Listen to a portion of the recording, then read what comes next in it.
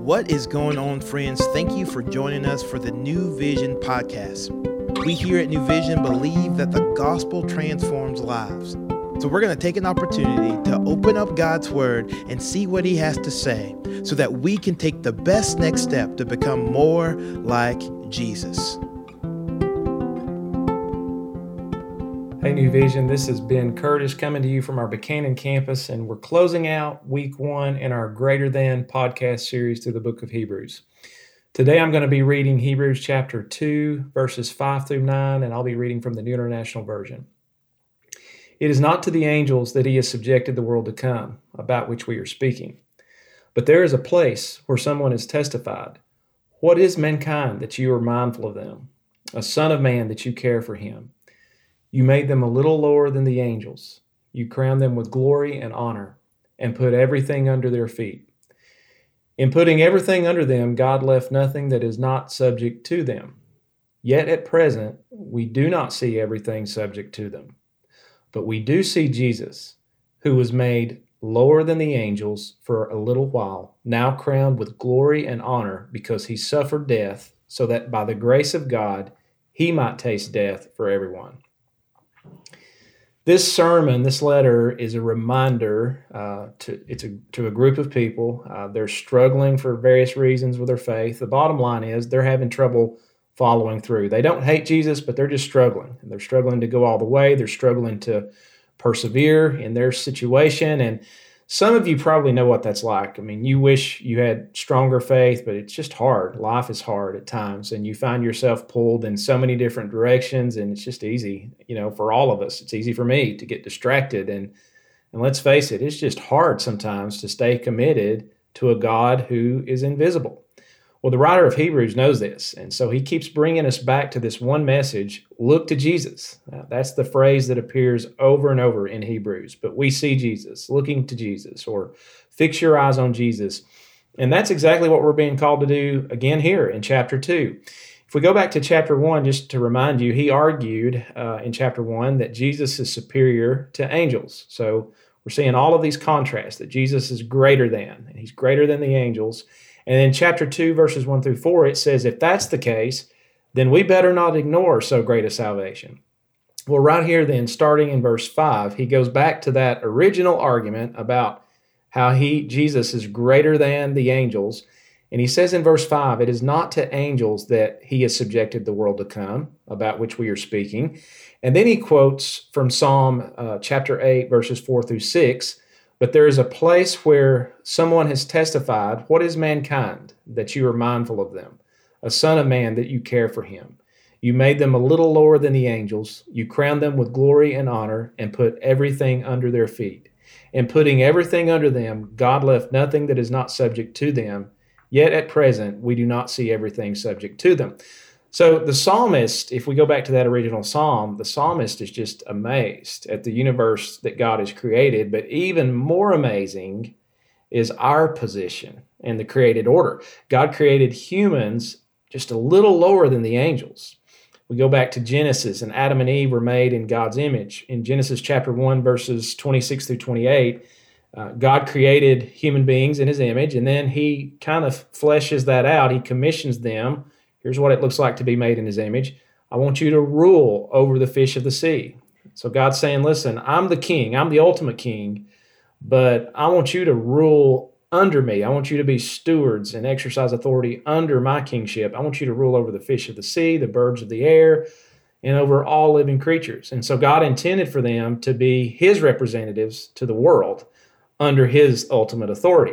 And yet, as the Old Testament plays out, we see just a repeated failure to do that, to fulfill that commission. Adam failed, Noah failed, Israel failed, David, even the man after God's own heart, he failed.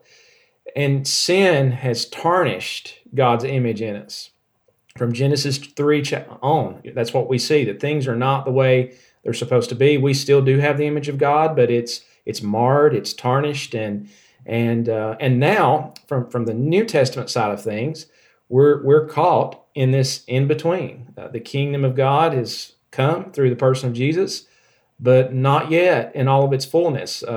So on the one hand, we're in this in between where God left nothing that is not subject to them, Yet at present, we do not see everything subject to them. So this is the already not yet of the kingdom. The reality is in this life, we're going to experience frustration and there's going to be pain and hopelessness. And we've experienced death and even the fear of death. You look around and marriages sometimes fall apart. People lose their jobs. We see children and women abused. We see people living in bondage to addictions. People are depressed and discouraged. And so, again, this is the already not yet of the kingdom. But notice what the writer of Hebrews does. He takes these verses and he suggests that where Adam failed, and really where everyone else has failed, as God's representative over creation, Adam failed, Noah failed, David failed, but Jesus succeeded. And so the psalmist originally wrote that passage about the first Adam, but the writer of Hebrews takes that passage and interprets it through the last Adam, Jesus. And if you look through those verses, it's kind of cool because you can start to see the incarnation of Christ in different phrases. For example, you made him a little lower than the angels. Well, Jesus joined us in our frailty. He took on human nature and added a human nature to his God nature. He moved from the sphere of power and authority that he used in creating the world in the beginning, and he assumed a lower place in the created order by coming to this earth. He humbled himself. He tasted death on our behalf. And yet because of his suffering and death, it says he was crowned with glory and honor, and everything has been placed under his feet. So there's this, Jesus was humbled and then he was exalted. So we see the exaltation of Christ. But then comes the understatement of the year when he says, yet at present we do not see everything subject to them. This is a quote from Psalm 110, verse 1. He's already used this once back in chapter 1, verse 13. But here's the difference. Psalm 110, verse 1 looks to the future, whereas Psalm 8, verse 6, the one we just read earlier, speaks of an accomplished fact. So which is it? Are all things under his feet? Or is this universal reign of Christ, is that still somewhere out there in the future?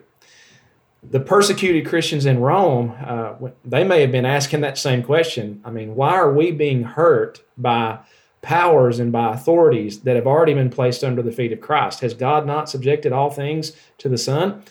And so the writer of Hebrews uses Psalm 8 to answer this question with a yes. Yes, Christ's reign is already here. It's already a present reality. But based on Psalm 110, verse 1, he goes on to explain, we've yet to see the full impact of that authority. So here's a takeaway for us.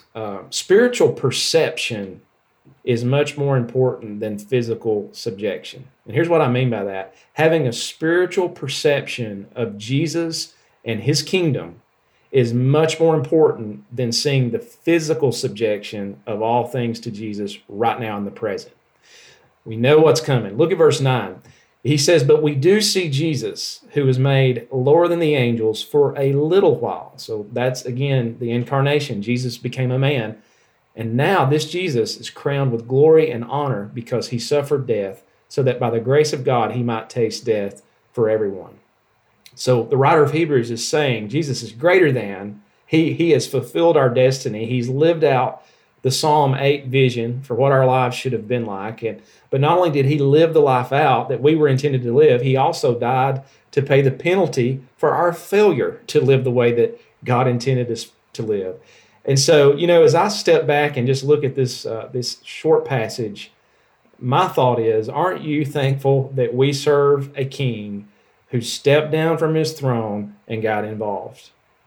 I remember Tim Keller told a tragic story of the 1964 murder of Kitty Genovese in Manhattan. It's a famous story, but basically a mugger came up to her and stabbed her, and she screamed and even yelled out, "He stabbed me!" And then lights came on. People began looking out their windows, and the mugger was kind of startled, so he backed away. But the sad reality is no one came to help her. Nobody wanted to put themselves in harm's way. And when all was said and done, it was documented that 37 people saw this, but nobody got involved. So when her assailant saw that no one was coming to her rescue, He actually came back to where she had drugged herself into an alley, and he killed her, and he took $49 from her purse. Nobody wanted to get involved. Nobody wanted to put themselves at risk to help her. And so I'm going to say it again. That's an illustration. I'm going to say it again. Aren't you glad that Jesus is the King who gets involved? And he didn't just do it at the risk of his life. He did it at the cost of his life. Verse 9 says he tasted death for each of us. And it wasn't like we were just innocently being mugged like the girl in the story. We deserved punishment, but Jesus took it.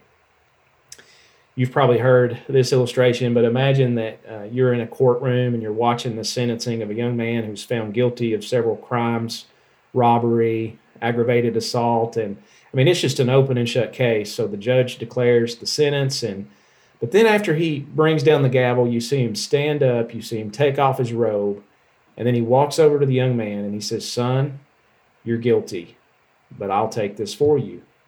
And it turns out that the judge is the boy's dad. So he places the handcuffs on himself and delivers him over to the bailiff to pay the penalty. And, I realize that's not a perfect analogy and that would never happen in our legal system, but that's essentially what Jesus did. He's a king who got involved. Hey, thanks for joining us today. We hope to see you at one of our weekend services, either online or in person. Next time, we'll pick up with Hebrews chapter 2, verses 10 through 13 with Pastor Ross Harvey. Thank you guys for joining us for the New Vision podcast. As always, we hope that you heard a word from the Lord and that you can better walk and reflect Christ in your everyday steps. To find out more information about New Vision, you can go to newvisionlife.com or follow us on Instagram at New Vision Life.